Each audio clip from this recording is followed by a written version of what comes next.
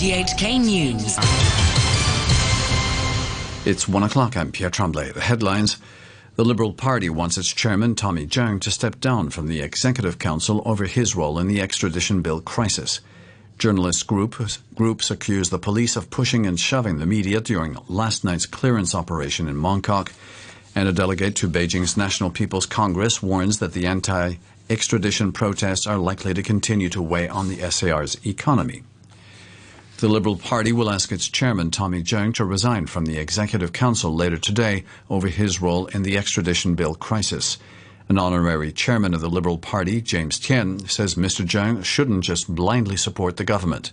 He says a statement issued by Mr. Cheung in support of the government after the mass anti-extradition protests on the 9th of June was too rushed. Mr. Tien says the statement, which was supported by 3 out of 4 of the party's lawmakers, probably encouraged protesters to surround LegCo 3 days after the mass protest. Mr. Tien says other EXCO members who threw all their weight behind the contentious bill should also step down. I think all those who supported government to charge ahead after June 9th should resign. I don't know who exactly these are, but at least publicly you could see the Honourable Ronnie Tong and Honourable Regina Yip seems to be very keen to urge government to continue to go ahead. I think the Executive Council's main role is to give government right advice, not bad advice. So if you keep giving government bad advice on in this incident, I think those councillors who gave those bad advice to go ahead should resign. The Journalists Association and the Press Photographers Association have issued a joint statement accusing the police of hampering press freedom during last night's clearance operation in Mongkok. The groups say officers repeatedly used their shields to shove reporters and their cameras, scolded and even attacked them, even though the journalists were wearing high-visibility vests and carrying press passes. They urged the police to respect journalists' right to gather news and to safeguard press freedom. Chris Young is the chairman of the Journalists Association. We are afraid that it's not just unfairly, but it seems that there's a feeling of hostilities or even hatred in some quarters of the police force towards frontline journalists on occasions like protests and marches. We were seen as troublemakers and police officers, apparently knowing that they were journalists. These things deliberately trying to disrupt their work. Separately, Democratic Party lawmaker Lam Cheuk Ting accused police officers of using unreasonable force against anti-extradition protesters and journalists in Mongkok last night. He says footage taken at the scene showed officers hitting protesters on the head with batons, inciting protesters to fight, and pushing or hitting journalists. Mr. Lam says the officers concerned may have committed a crime and called on police to investigate. Using baton top-down approach is a lethal force that may cause a serious casualty. So if there is no imminent danger to the police force or general public, the police officers have no authority and reason to use excessive force to attack the protester. And I also urge the police force carry out a thorough investigation to all the police officers who may abuse their power to attack the protester and the media. Meanwhile, 5 activists were arrested during the operation to clear protesters from Nathan Road. The standoff began at about 10 o'clock last night as activists who took part in an earlier huge march in Tsim Sha Tsui moved to block the busy thoroughfare. About an hour later, the police began to move in, as Jimmy Choi reports. Officers escalated the action minutes before 11 p.m.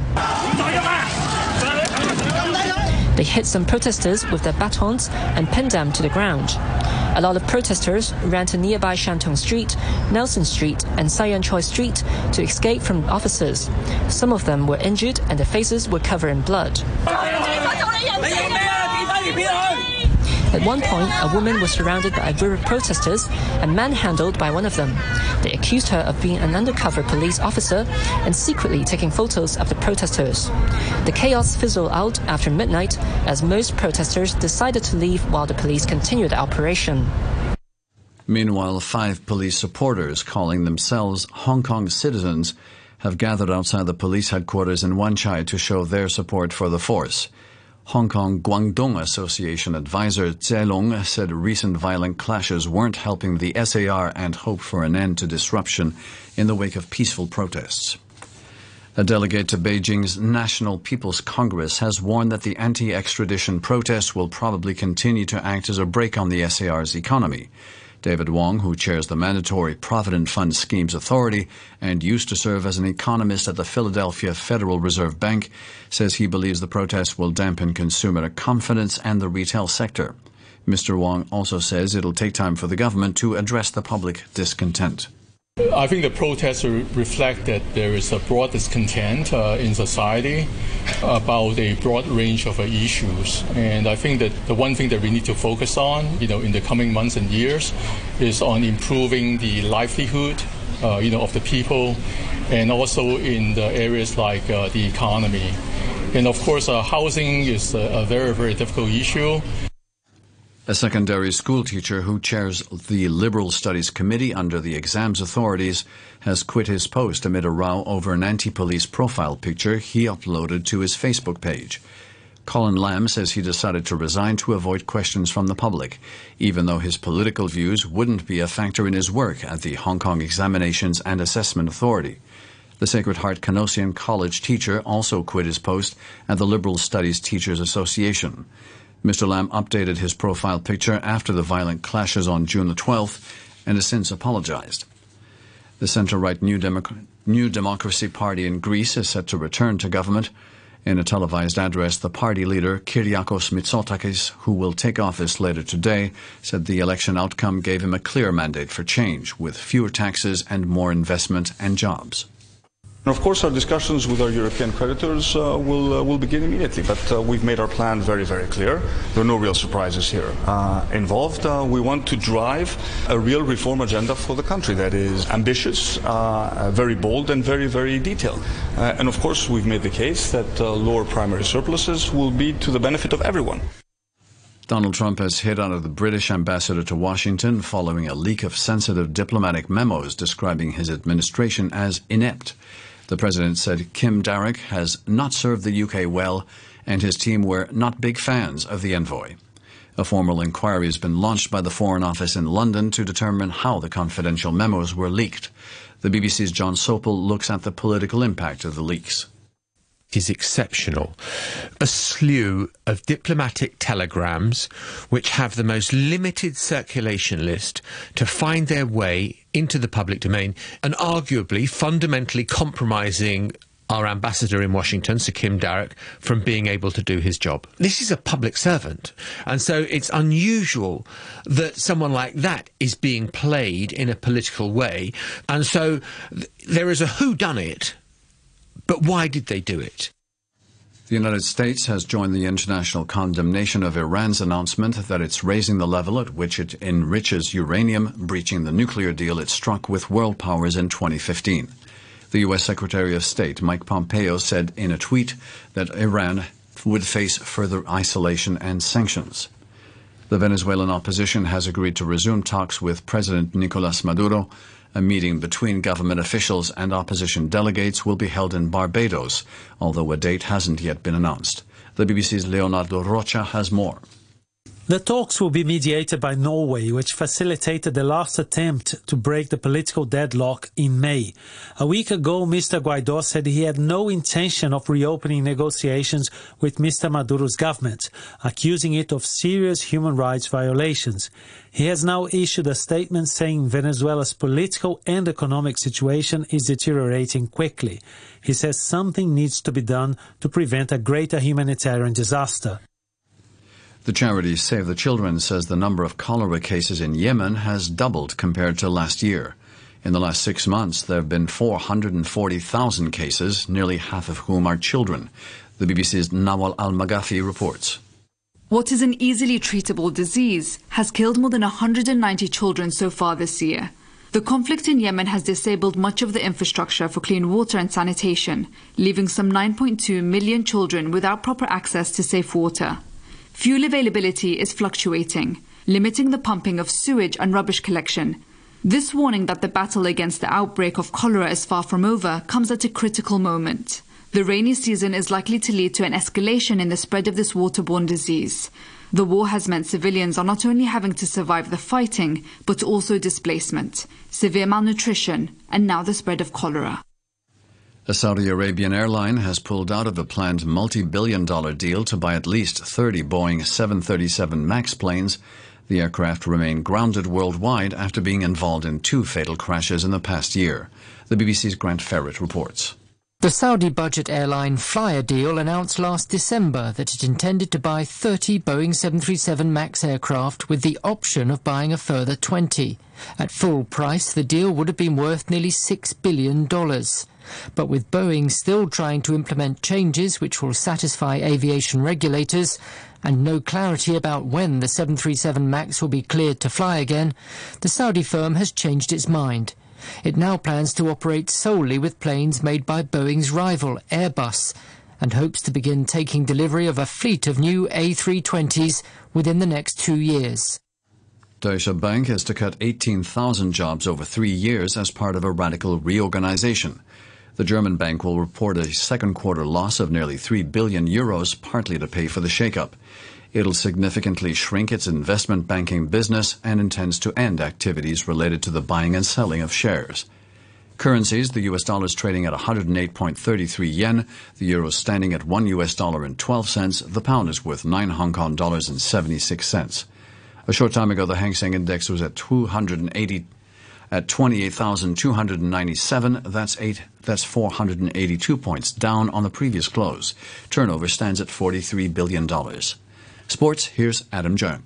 The United States women's soccer team are celebrating their 4th World Cup title after a 2-0 victory over the Netherlands in the final. The BBC's John Murray reports from the Stade de Lyon in France. The USA successfully defended their title as they lifted the Women's World Cup for a record 4th time. But the European champions from the Netherlands made them work for it. Their physical approach, a change of system and a fine goalkeeping display from Sari van Veenendaal posed serious questions of the Americans. It was still 0-0 with an hour played, but then 2 goals in 8 minutes knocked the stuffing out of the Dutch. VAR played a part, correctly awarding a penalty that saw Megan Rapinoe calmly open the scoring from the spot, and Rose Lavelle then ran through to score a second goal from which there was no coming back for the Dutch. As you heard, Megan Rapinoe came up big for the US once again. She's won both the Golden Boot for top scorer and the Golden Ball for tournament's best player. It's unbelievable just to know all of the people in our group that put in so much work. Obviously the players, we have all our friends and family here. It's surreal. I don't know how to feel right now. We're crazy. That's what makes it special. We just have no quit in us. We're so tight and we'll do anything to win. U.S. soccer missed out on a double celebration as their men's team fell short in the CONCACAF Gold Cup final against rivals Mexico. Jonathan Dos Santos scored in the 73rd minute to give the Mexicans a 1-0 win in the championship match played in Chicago. Mexico won the competition for a record-extending 8th time. Brazil have been crowned champions of the Copa America after they defeated Peru 3-1 in the South American final. The BBC's Tim Vickery has more from the Maracanã Stadium in Rio de Janeiro. This game, this final, the results, the outcome was in doubt until right into the closing stages. Brazil 2-1 up, but a man down after Gabriel Jesus of Manchester City had been sent off, and they were hanging on a little bit until just towards stoppage time. They got a penalty, and Richarlison of Everton converted to seal the win. 3-1 then to Brazil. Their title. Tournament's over. This was a big morale booster. It was a quicksand type of game for Brazil because they were such overwhelming favourites that the local media here, even before the game, was saying, well, if we lose, it's a historic disgrace. After their shock exit from the Africa Cup of Nations, hosts Egypt have sacked their coach Javier Aguirre. Egypt were pre-tournament favourites but lost to a late South Africa goal 1-0 in the last 16. The president of the Egypt Football Association, Hani Abu Rida, has also resigned from his position. And that's your look at sports. To end the news, our top stories once again. The Liberal Party plans to ask its chairman, Tommy Cheung, to step down from the Executive Council over his role in the extradition bill crisis. Journalist groups accuse the police of pushing and shoving the media during last night's clearance operation in Mongkok. The news from RTHK.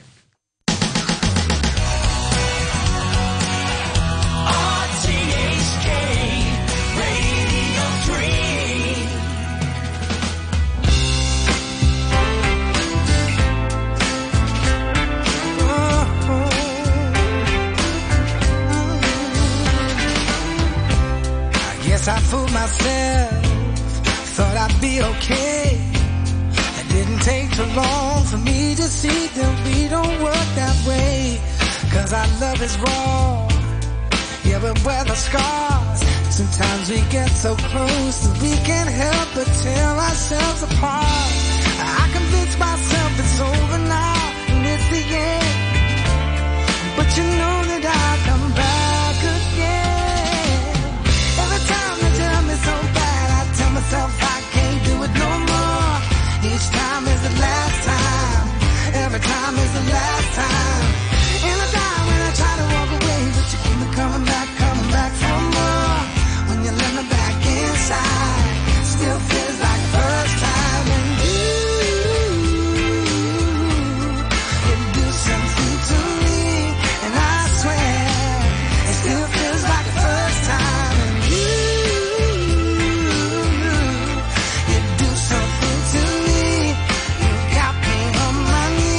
It still feels like the first time. Ooh, ooh, ooh, ooh. We go round and round like a carousel. You got me oh so dizzy that I can't tell if this is heaven or this is hell. Yeah, you ain't